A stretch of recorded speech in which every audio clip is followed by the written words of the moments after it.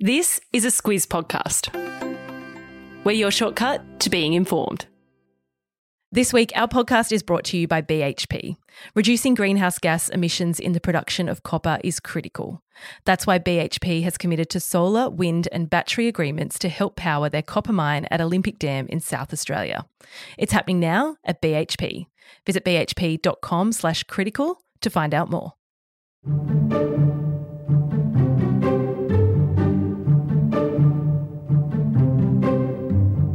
It's a new year, but an old story. COVID is still here, but the twist is the Omicron variant and the pace at which it's ripping through our communities and the world.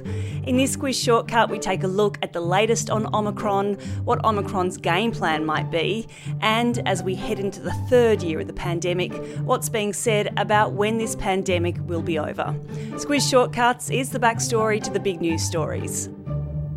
I'm Eliza Harvey. And I'm Claire Kimball. It was just a few weeks ago, Claire, that Omicron was the shiny, bewildering new thing to hit the COVID scene. And since then, it's made its mark. It's really made its mark. Yeah, it's exponential mathematics in action. It was just 2 weeks ago that Australia hit 10,000 cases a day for the first time. And then we very quickly went up to and past 100,000 cases a day. Podcast isn't a really great medium for when a graph would be really handy, but here's some numbers to underline what's going on, so bear with me. At the start of December, Australia had recorded just over 200,000 cases since the start of the pandemic. By the 1st of January, there had been 430,000 cases recorded, and this week we cracked 1 million cases. Wow. It's really taken off, as you've just explained. And it could be quite a bit higher than that because so many people have had issues with testing in the last few weeks. Yeah, there's been a bit said about officials losing control of the count because it's thought that many Aussies have got COVID in recent weeks and have just dealt with it on their own. And that was easy for people to do if they've had a mild case and also been in areas that have had high numbers of cases, and getting a test has been a hassle. Yeah, we've all seen those long queues. And there's been a whole raft of changes made in recent weeks because of how Omicron has taken hold and the pace in which it's taken hold. And that includes who is considered a close contact. These days, it's basically if you live with someone who has COVID, and there have been changes for close contacts with many people able to return to work if they're in critical industries like food, transportation and distribution. They're changes we could not have even tried to comprehend even just a few weeks ago. And of course, it should be noted that those changes aren't Australia-wide, but many of the changes impact our most populous states. Of course, that's New South Wales, Victoria and Queensland. Yeah, and of course, plenty of restrictions have been lifted and some, like crowd limits, have been reintroduced during this period. But Claire, another thing people are keeping a close eye on is hospitalisation rates. So with all those cases, it's hardly surprising that the number of people in hospital has also increased, especially in New South Wales and Victoria. Currently, there are 3,800 people in hospital with COVID, and there are 342 people in intensive care. That intensive care rate is lower than during the Delta outbreak. And what officials have said is that the majority of people in intensive care have Delta, and most are also unvaccinated. Yeah, on vaccination, that's something the World Health Organization, the WHO, says is a bit of a theme at the moment. And that's that those experiencing severe cases worldwide in recent weeks, 90% are unvaccinated. And Claire, in terms of that surge of cases, Australia's not on its own with what we're experiencing with Omicron. Oh, we're certainly not. No. The WHO says global cases have increased by 71% in the last week on the week before. And one notable development to call out, this week the United States recorded more than 1 million COVID cases in 24 hours alone. The numbers are just extraordinary and continue to be extraordinary. And with all of that comes many questions about how Omicron is going to pan out. So let's look at that next. Claire, Claire, so many people I know have had a case of COVID over the Christmas break, and it was likely Omicron because they had a few days where they were out of sorts, then they recovered pretty quickly. And we've all heard advice from officials saying get prepared, so have your paracetamol and your ibuprofen to hand, because it's not unreasonable to expect that we're all going to get it. The experts back that up too. Yeah, and if South Africa is any example, and remember it's a few weeks ahead of us on this, they saw a rapid explosion of infections followed by a very swift and sharp decline. Yeah, I'm actually really interested in this. Why don't cases just keep rising and rising? It's because the virus spreads to so many people so quickly that the people who are infected don't get to see enough susceptible people before they recover. Yeah, I mean, I like the way that the Sydney University infectious diseases expert Robert Boy puts it. He said, quotes, "The light that burns twice as bright burns half as long." It's an analogy that works for candles and for the coronavirus, so that's handy. It really does. It sounds like a good thing from my perspective, but the experts suggest that it's not. Yeah, and that comes down to the pressure that it puts on the healthcare system. Right. Speed means more people get it at the same time, which is a real strain on resources, and we're seeing that play out in other areas like food distribution and keeping essential services open. Yeah, and one thing to point out is that some experts say that Australia is going through a fairly unique experience at this stage because our collective immunity has largely been driven by vaccination. So since the virus kicked off in 2020, nations like the United States, the UK, many across Europe, Asia and Africa have had high case numbers. That means that many of their citizens have previous infections to thank for their immunity to COVID. And here in Australia, as we said, by November, just 200,000 cases had been recorded here. So fewer people have had their immune response bumped up by a previous case.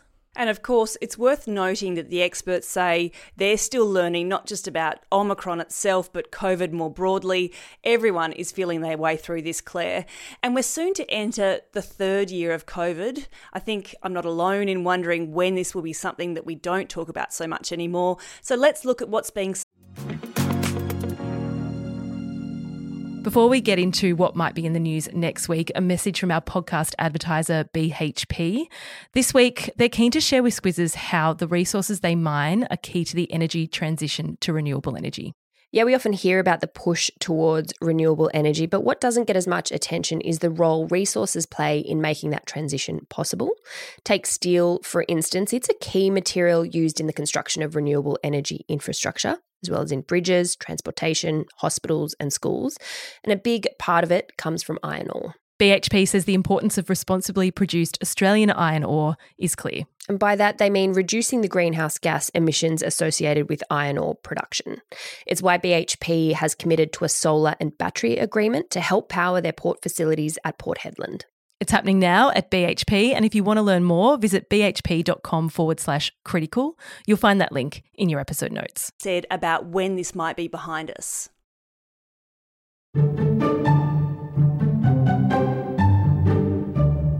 For much of the last year, the focus was on getting vaccinated against COVID. Political leaders, officials and experts all told us that it was the ticket back to something resembling normal life. And now we're focused on getting our booster shots. Yeah, we are, but we can also see that international travel's restarting and domestic borders are open or due to open soon. And we've been told that lockdowns are a thing of the past, and 2022 was billed as a time for COVID normal to kick in. Yes, that phrase, COVID normal, it's a term that gets kicked around a bit. It's worth noting at this point that it's not going to be normal like old normal. Not all at once anyway. No. The next step that we're aiming for is for the COVID pandemic to become endemic. Yeah, so a pandemic, we're all over at this stage. That's the worldwide spread of a new disease. We've got that one down. We sure do. And for COVID to be endemic, it means that it will need to be a disease that's regularly found and the virus is behaving more predictably and mildly thanks to high rates of immunity. So what you're saying here is that it's still all over the world. It is. It's circulating all the time, but it's not a huge deal because the outbreaks aren't spreading much beyond specific pockets of the population. Okay, so it'd be good to get to that phase pretty quickly. Yeah, it's not going to be that simple though, and that all comes down to our immunity and how long it lasts after an infection or vaccination, or if recurring booster shots are needed. And that's why some experts have said that Omicron may not be a bad thing when it comes to boosting the world's immunity if, and it's a big if, it's a milder form of the disease. Yeah, and one of those experts is our Chief Medical Officer, Paul Kelly, who said that a mild form of COVID that spreads around widely was on his wish list for Christmas because of the effect that it would have on the community's immunity, and that would help with moving COVID on. So Claire, can you please give us a date about when this will move from pandemic to endemic? No one can give us a date. It's not just me being withholding. Some say a couple of years. For their part, the World Health Organization says 2022 can mark the end of COVID's acute stage.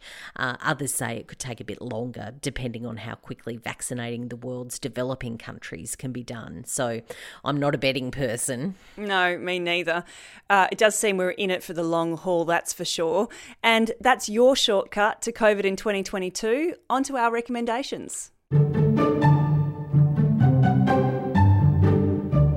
The Pfizer Chief Executive Albert Bourla was interviewed on the Wall Street Journal's podcast, appropriately called The Journal, this week, where he gives his forecast for COVID this year and the prospect of a fourth shot in 2022. Of course, we've just been talking about a third shot.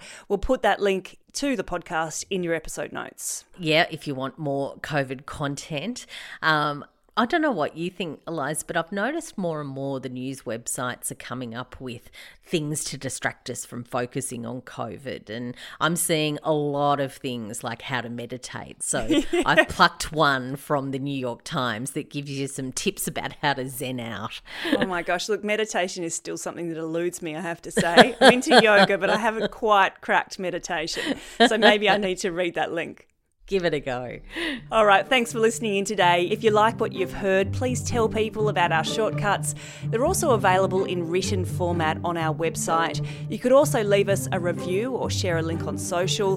Just spreading the word really helps us grow, and there are plenty more episodes for you to have a listen to, so get onto that as we ramp up for 2022. Until next time. Kate Watson, co-host of News Club and The Weekly Wrap, jumping in here to say thank you for listening to our podcasts first and foremost. And if you like them, we'd really appreciate it if you could share them. Tell your mates about us. Tell your family. Tell your barista. Tell your hairdresser. Whoever you think might be interested in the news that we cover. You telling people about us is still the number one way we grow. Thanks in advance.